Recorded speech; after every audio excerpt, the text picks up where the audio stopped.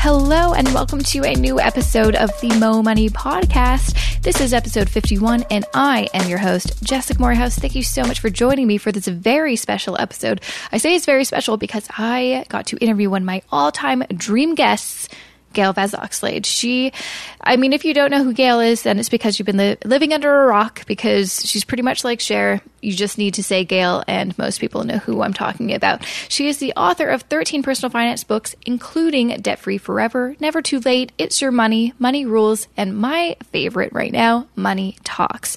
She has also been the host of several TV shows, including Till Debt Do Us Part, Princess, and Money Moron. But before I get to me and Gail's interview, I'm excited to share that support for this episode of the Mo Money Podcast comes from Wealthsimple, the fastest growing automated investing service in Canada. Wealthsimple uses smart technology to help you create and manage a diversified investment portfolio, saving you time and money. And since you're an awesome Mo Money Podcast listener, you get a bonus $50 when you sign up at wealthsimple.com/Jessica Morehouse. Check out the show notes for this episode at jessicamorehouse.com/51 for more information. Thank you, Gail, for joining me on the show today. My pleasure. Great. I'm super excited to talk to you because not only are you kind of the main money guru in Canada, I was telling people that I know that, I'm going to be talking to Gail, and they know you by the first name. So yes, that's a pretty cool thing. By my first name. That's true. Everywhere I go, people shout, Gail! I'm kind of like Cher. Yeah, I think that's pretty cool. Oh, but yeah, I was counting on you people. I'm counting on you guys to take over from me because, I'm stepping away from money. No. Oh, yes. What will we do without you? Well, no. Because the thing is, I've said it and I've said it and I've said it, Jessica, and people need to hear it for more than one person because one person saying it all the time, I'm just like a drone now.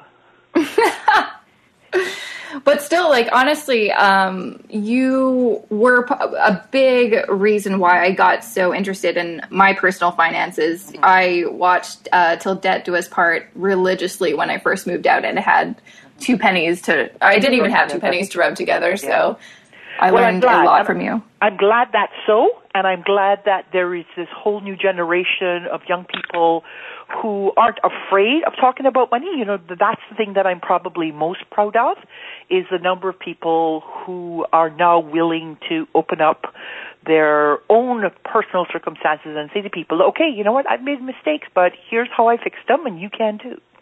Absolutely. And I think that's what's really exciting too. And not just because I know a lot of people who are personal finance bloggers and stuff like that, but I think because there are a lot of us kind of out there that are more open, when we enter, friendships and relationships, we're more open. So then they feel more comfortable talking about their money. And it's just kind of a ripple effect, I think. Absolutely. Hopefully. But before we kind of talk about your book, which I've read and I absolutely love, and we'll talk about that later in the episode, I want to kind of give some listeners who maybe some of my American listeners or just some people that are just starting to get interested in personal finance, a little bit more about your background, because you have a very interesting background, how you fell into the personal finance world. So I'd like to kind of chat about that with you. How did you fall into this kind of line of work? Okay, so what happened was I was working for a consulting company, and they told me if I wanted to make more money, the only way to do it was to go into sales. So I did that, and I puked for a year because I hated cold calling so much. I'd get up in the morning, and I'd toss my cookies and have a cup of tea and go to work. And, the thing is that what it did, first of all, I was ticked. I was ticked that they wouldn't give me more money based on the work I was already doing. And so I was vengeful in my desire to make the next thing work. And it was probably putting the anger to work for me that kept me pushing through signing all those letters. I mean, that's where I have a very flamboyant signature. And that's where I got the signature, was signing all those cold calling letters, because I would send out 100 of those every week. Right? And when you sit there and you sign 100 letters, you get a signature. Yeah. And it was probably that anger that, I'll show you, that pushed me through it. as part of that, I won a contract to design an RSP training booklet for a financial institution. They were piloting this. They had just brought on a new sales force, and they wanted to train them, and so they were doing a pilot project around RSPs, and so, they had a control group, and they had the group that they trained, and the group that they trained did remarkably better than the group that they didn't train, and so then they tendered out the project for every single product that they sold, and I won the tender. Mm-hmm. And so I sat there and I wrote product knowledge and sales training material for every single product that financial institution sold. Interesting. Hello, financial education. Yeah. They ship me their technical manuals, they ship me their procedure manuals, the legal stuff, and their marketing material. And I gave them what they needed, and in the process, I got a financial education. And then, it was a matter of writing a couple of books to sort of give myself some credibility, self-published the first one, got a publisher for the rest, and it took off from there. And, eventually I just threw it all away, tossed it over my left shoulder, moved to the country, gave up everything for 2 years. Wow. And sort of disappeared off the earth. And my husband at the time supported me for those 2 years, and then he lost his job. And it was clear one of us was going to have to go to work, so both of us would have to be looking. Mm-hmm. And I sort of threw my arms open to the universe and said, okay, so I need a job. I have no idea what I'm supposed to do next, so why don't you show me? I got a couple of emails asking me if I wanted to host a TV show. Oh, isn't that nice and convenient? So that's how that all happened. I want that to happen. Like, all right, I'm ready. Come email me. The thing is that, I honestly believe you get what you ask for. I think one of the biggest problems people have is they won't ask. Yeah. And so not asking means you are accepting no as the answer. Absolutely. So this is one of the things I learned from sales. Okay? Yeah. You may get 99 no's, but if you get one yes, that's one more yes than you would have gotten if you hadn't asked. Mm-hmm, mm-hmm. And I totally agree with you, just because my husband is a freelancer. He's been a freelancer for, almost close to a decade. And when we moved to Toronto about 3 years ago, we didn't know anybody here, and he had to kind of start his whole business from scratch. And he learned a lot, and a lot of it was just kind of putting himself out there and letting people know, hey, I'm available to do work for you. Exactly. And and that's kind of how he's built his business. And it's something that is so simple that lots of people are either afraid to do or they don't know how to do it. And the thing is that it's that fear. Okay? Mm-hmm. Very often it's that fear. I don't want to ask. I don't want people to think I'm pushy. Be pushy. Yeah. If you want something, you have to ask for it. If you're not pushy enough to get what it is you want, and I say this all the time about a consumer behavior. You go into a bank and you need something, you ask for it, and you push really hard. I remember when I set up my last, I've moved my account several times because I have moved many times. Mm-hmm. And the last time I went into a financial institution and they sent me my checks, and my checks were all, no, it wasn't the check, it was my credit card. They sent me my credit card and the name on the credit card was wrong. Mm-hmm. It misspelled it. And I walked into the branch and I said, and so you will waive the fee on this for a year. Mm-hmm. And they did. And then they did something else wrong. And I said, and now my account fees will be gone for the next 6 months. And they did. Yeah. And every time they did something wrong, I didn't just say, okay, I forgive you, because they never forgive us. Nope. Okay, I said, okay, but you have to compensate me for my inconvenience. And every time they did. So the thing is that we have to learn to ask.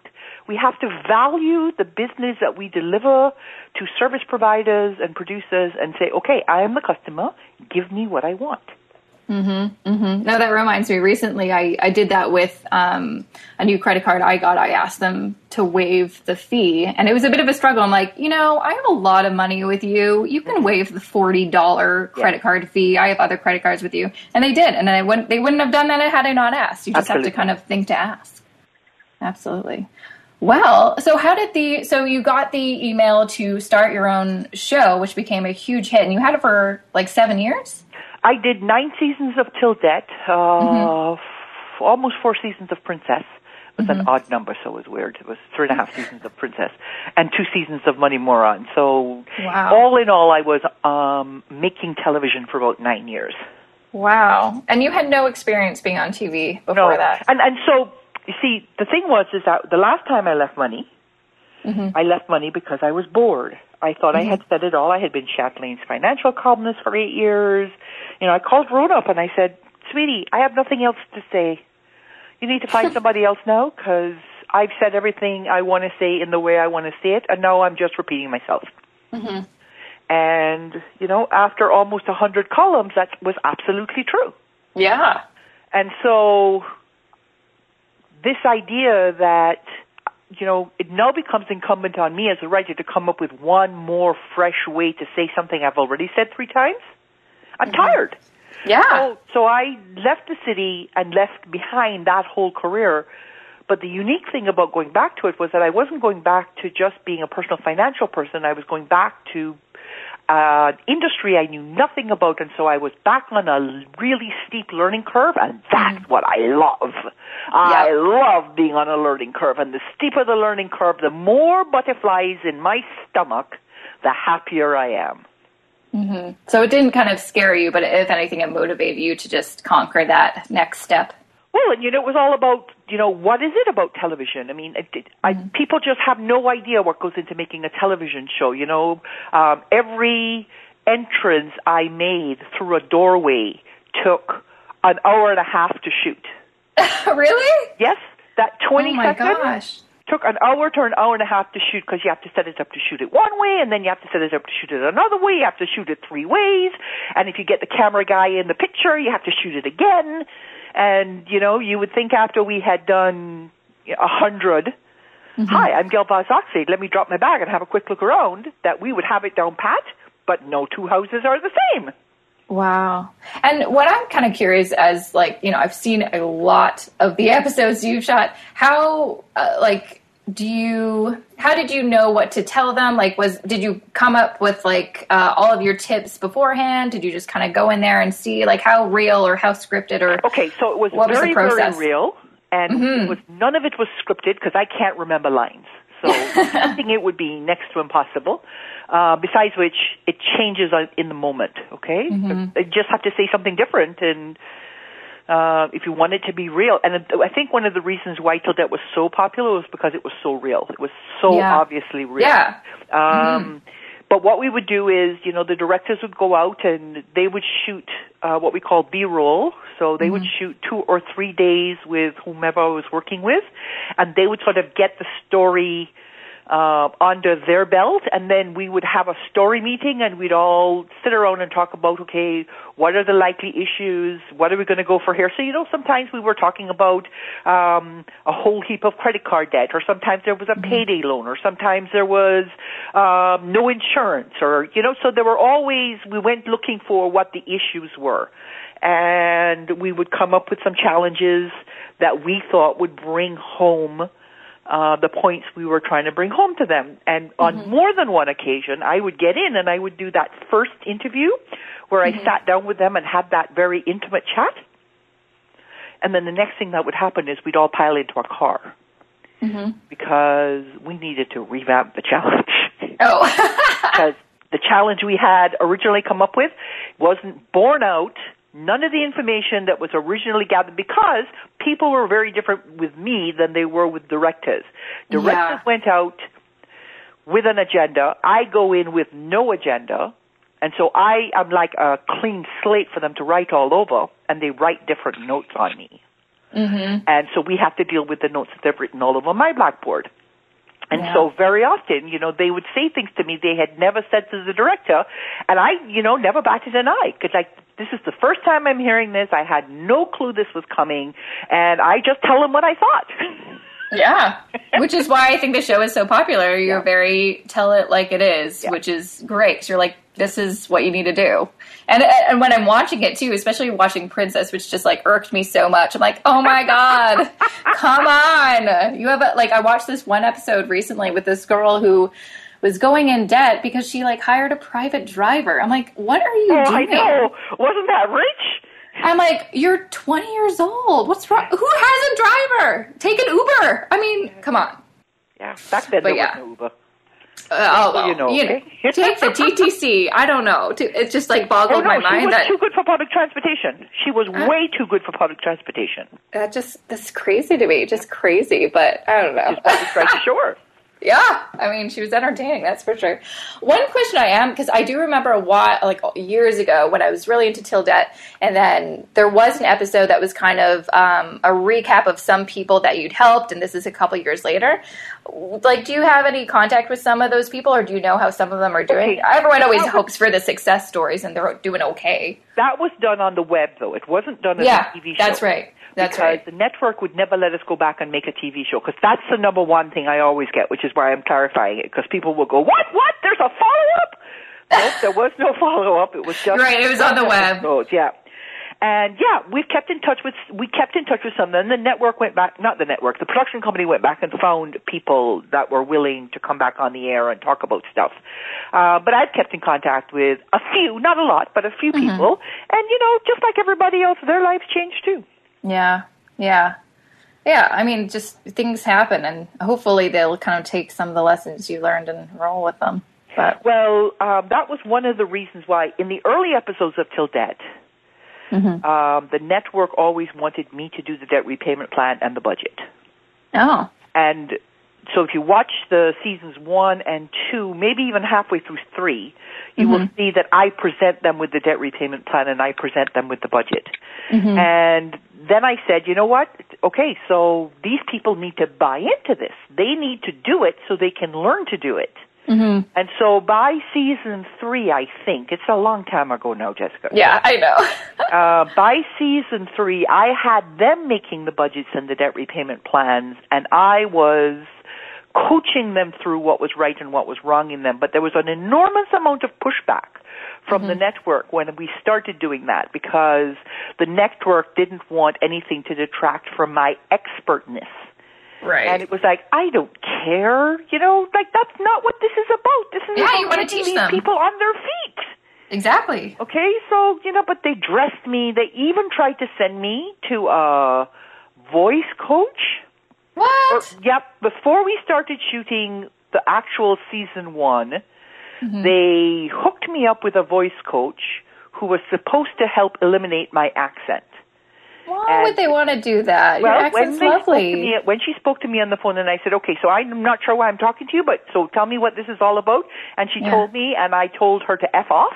And then I told them to F off, because I thought it was just the height of rudeness. Yeah. And as always, what I said was, you don't want my accent? Find someone else to do this job. And then you got the job anyway. Well, of course. Oh, my gosh. I know. Yeah. Well, that's crazy. Yeah. Next, thanks so much for answering some of my questions, because I'm a huge fan. I know there's lots of huge fans listening right now. But next, I want to talk about your latest book, Money Talks, which I love. I've been reading it every day on my commute to work and back. And then it's fabulous. I love it. Absolutely. Yeah. I just love how, first, I've never read a financial book like this, which I really like the structure of stories that I can relate to, or I know friends that have had those situations, and almost every day after I, read a couple chapters, I'll come home and talk to my husband, Josh, about one of the topics, and then we have a really interesting conversation. That we learn a lot about each other, that we're like, I can't believe we've never talked about this before. This is probably something we should talk about. So, first, what gave you the idea to come up with a book that was basically very scenario-based instead of, here's what you should do? Okay, so what happened was I had already written all the process books. Okay, I did Debt Free Forever. Yep. Which is make a budget, create a debt repayment plan, set some goals, figure out how to save. I did Never Too Late, which is all about retirement. How do you figure out where you are and where you want to go, and what steps you have to take to get there. Saving for School was about RESPs and how to use them properly. Money Smart Kids was about teaching your children about money. Little tiny book, very easy for any parents to wrap their head around. It's Your Money is the financial planning book, specifically targeted at women, but if boys read it, their penises don't fall off, so it's okay. but it's targeted specifically to women because women have very unusual timelines. Their timelines are different than men's timelines, and so the financial planning part of it has to be different because, for example, when a woman gets divorced, her cost of, not her cost of living, but her quality of life goes down. Whereas a guy's goes up. Really? Yes. Women are more likely to become disabled than men. Men die, and women get sick. Oh. Okay, and so there are all these things that set us apart, and so we need financial planning that addresses those things. So that's what It's Your Money is about. Okay, so I did all of those things, and then the next book that came along, I wanted to write a book for the generation of people who were just graduating from college or just going into college or university, just going into their first jobs. Okay? And so that's how Money Rules came along. Because it's all the common sense of money. So this is the crap your parents should have told you. And if they didn't, here I will tell you. So it's things like renting is not a waste of money. Okay? It's things like you have to save. It's things like embrace anticipation. So, you know, there are 272 rules, I think, in the new edition, and they are all the things I would tell anybody who came to me and said, okay, so what do I need to know about money? You need to know these things. And they're not strictly financial. They're not process. It's not how to make a budget. It's that you need a budget. Okay? And so I had done it all, Jessica. Yeah, you had. That's like a full-on course load. All those load. bases. The thing I hadn't covered was the thing I was getting so many questions on. How do I tell my sister? How do I tell my mother? How do I get my partner on board? How do I talk about this? How do I make them understand this? Okay? And so I was getting loads and loads of questions on that, and so I pitched it to HarperCollins and said, let me write this book. And the most popular blog on my website every week was the This and That's, which was the question and answers. And so that's in essence what drove this last book was all the people who write to me and say, okay, so, you know, my sister said she needed some help. I felt sorry for her. I told her she could sleep on my couch for a couple of months till she got herself together. It's been 8 months and she's still there. How do I tell my sister to get off my couch? My mother has just informed me that I am her retirement plan. I can't do this. How do I tell her I can't do this? My child keeps hitting me up for money. I love her. I want to support her. I want her to know that I will do anything. I don't want to give her any more money. I don't think it's helping. What do I tell her? All those kind of awkward situations that will come up in everyone's lives. Except that, you know,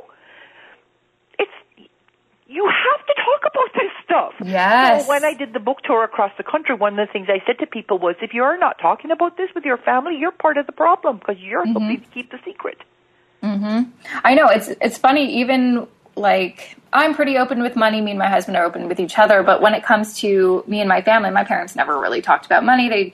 They would complain sometimes that they didn't have enough. And so that's why we couldn't do certain things. But that was the extent of it. I didn't learn about money until I graduated university and moved out and had to figure out how to do money, basically. And I'm like, I don't want that for my kids. And I also want, you know, I have lots of friends who ask me about how do I do this? How do I do that? And so I think this book is so great because so many people could just pick it up and find themselves in it and find some answers. And so one of the things I've tried to do is model the conversations people want to have with each other but can't find the words for. Yes. And so from helping your best friend to figure out how to make a budget to telling your roommate, you know what?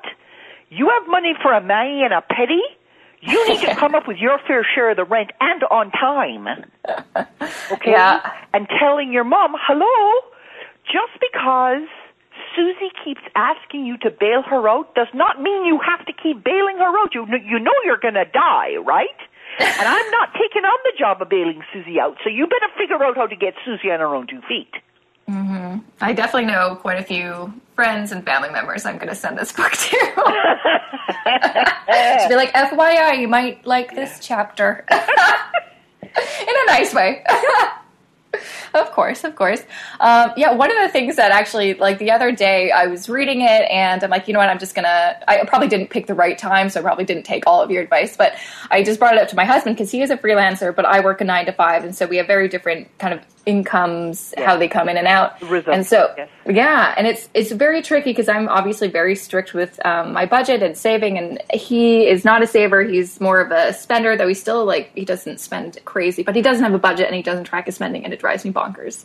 And so I tried to bring it up to him without being a nag, though it did come off as nagging, which led to a nice, eventually, it wasn't like the best conversation that started out, but it eventually led to a really good, deep conversation that came to a good root about what we thought about, how much we make and how we make it and what this means to each other. And then we kind of came to a better understanding of each other, which is awesome. So thank you for that. I think I may have figured out a good way for him to budget, because he doesn't know how much he makes per week or per month. But I told him, well, what I kind of do is I just have a checking account, besides all of your bills that you have to pay and everything, just give yourself a certain amount of money that you can only spend every 2 weeks and stick to that. And can you do that?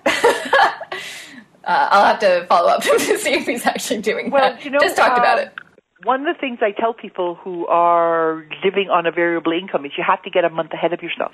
Yes. You have to do whatever it takes to get a month ahead of yourself, so that the money you earn in March is the money you spend in April.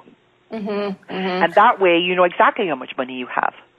Exactly. Okay, but if you don't get there, then what happens is you're always trying to figure out, am I going to have enough to make it till the end of the month? And that's a horrible way to live. Exactly. And I think one of the things that we kind of figured out when we were chatting was he doesn't like thinking about money, because when he thinks about money, it's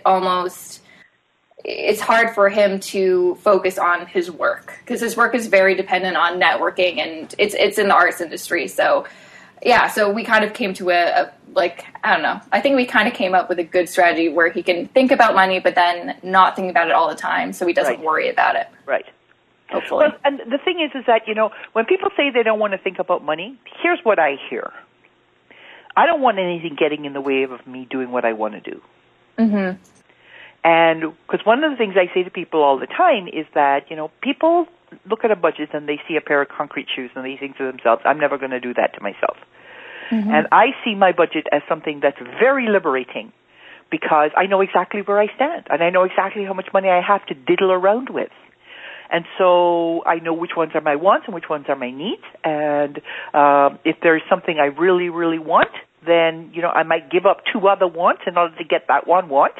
Mm-hmm. But, it's this whole idea that you can't have it all at the same time. You can have it all. Over time, you can have it all, but there's a timeline involved in it. You can't have it all at the same time.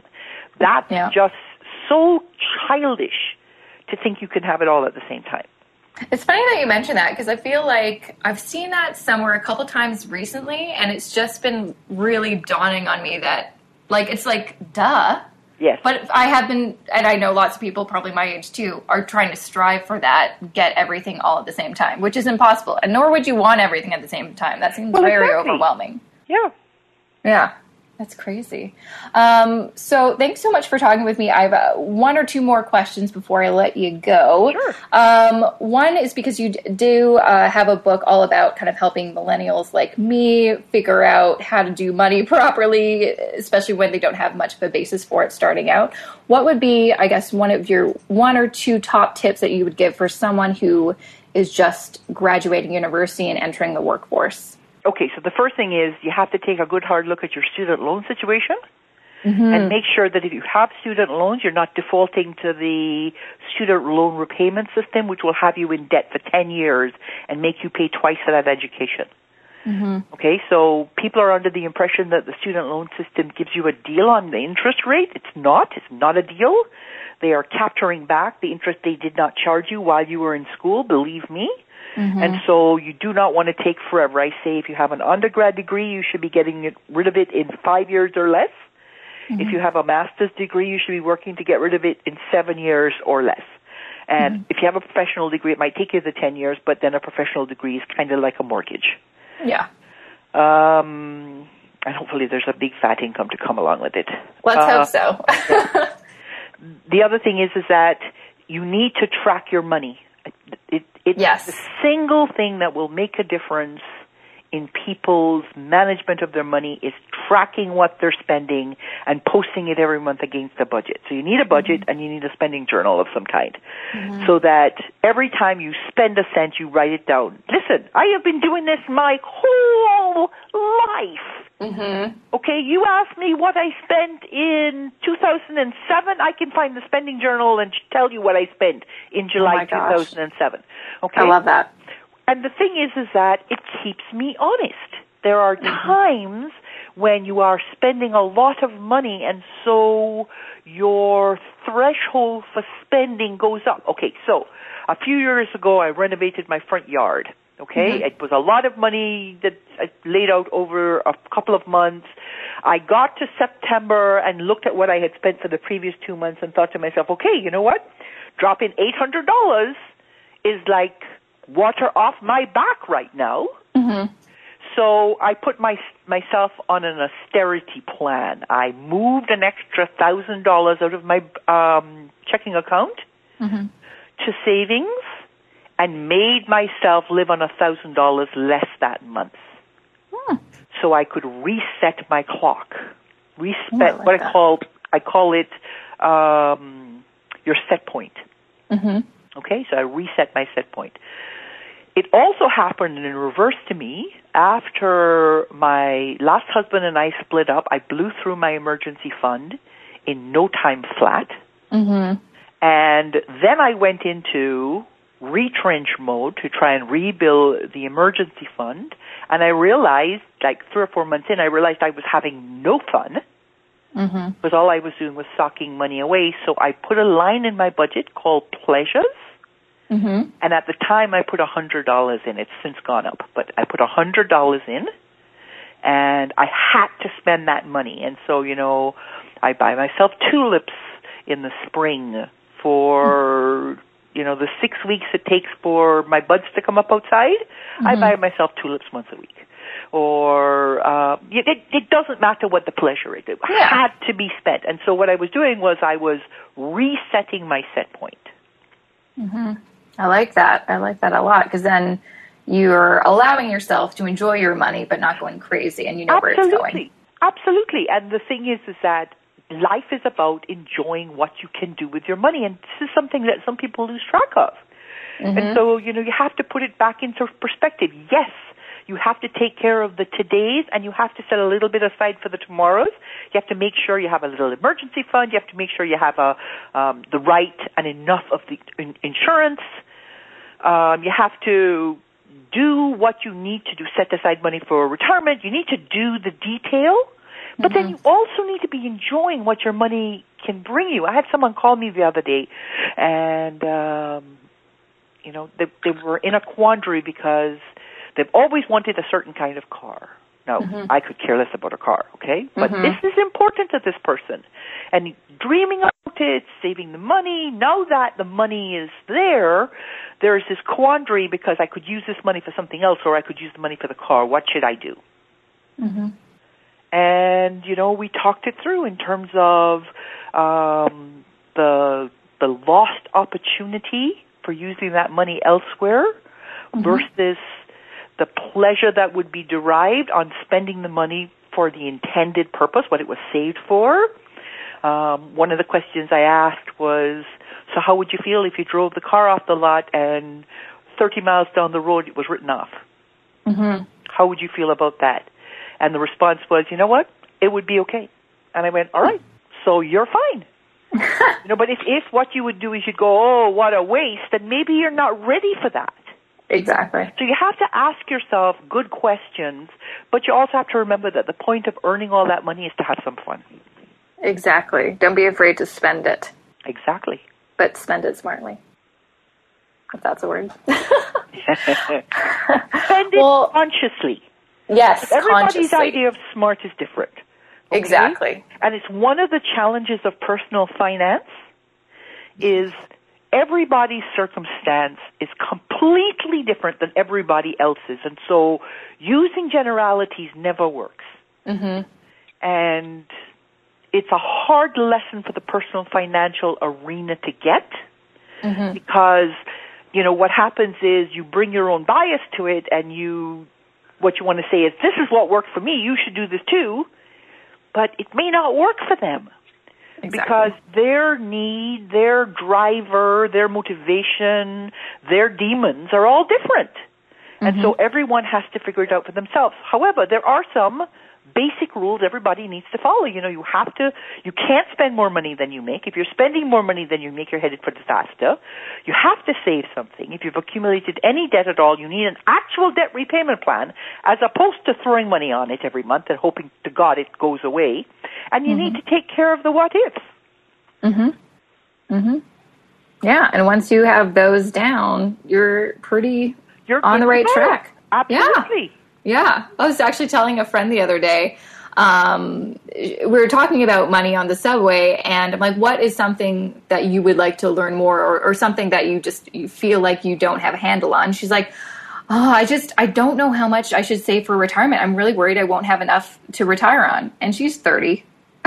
I'm like, you know, I think you're okay right now. It's really good that you're thinking about retirement, but I don't think you need to worry too much about the dollar as long as you do have a plan and you're saving something. Well, and so the guidelines that I use for people is I tell people if they're in their 20s, if they start in their 20s, they need to save 6%. If you start in your 30s, you need to save 10%. And if you wait until you're in your 40s, you're going to have to save the RSP limit of 18%. Exactly. So start early enough so you only have to save 6%. Yeah. I'll tell her that. I'll email her right after this. I'm pretty sure she did start saving like right when she was like 22. Yeah, there you go.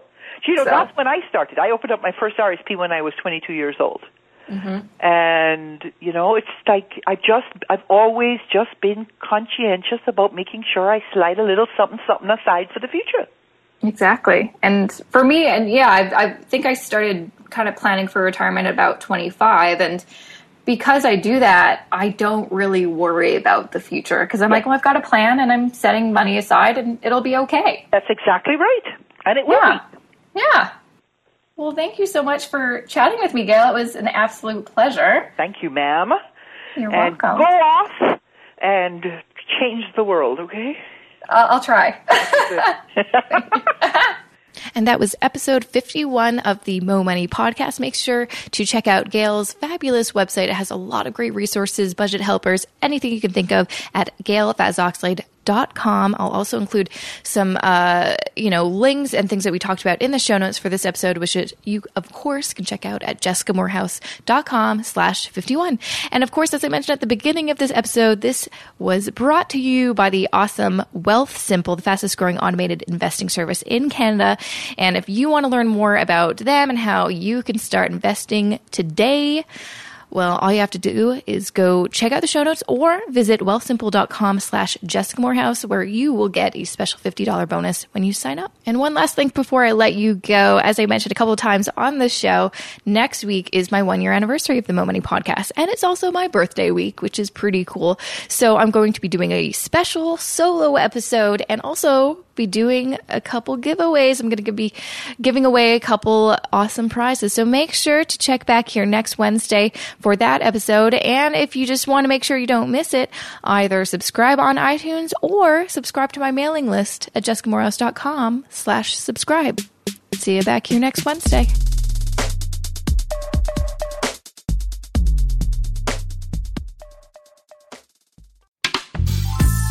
This podcast is distributed by the Women in Media Podcast Network. Find out more at womeninmedia.network.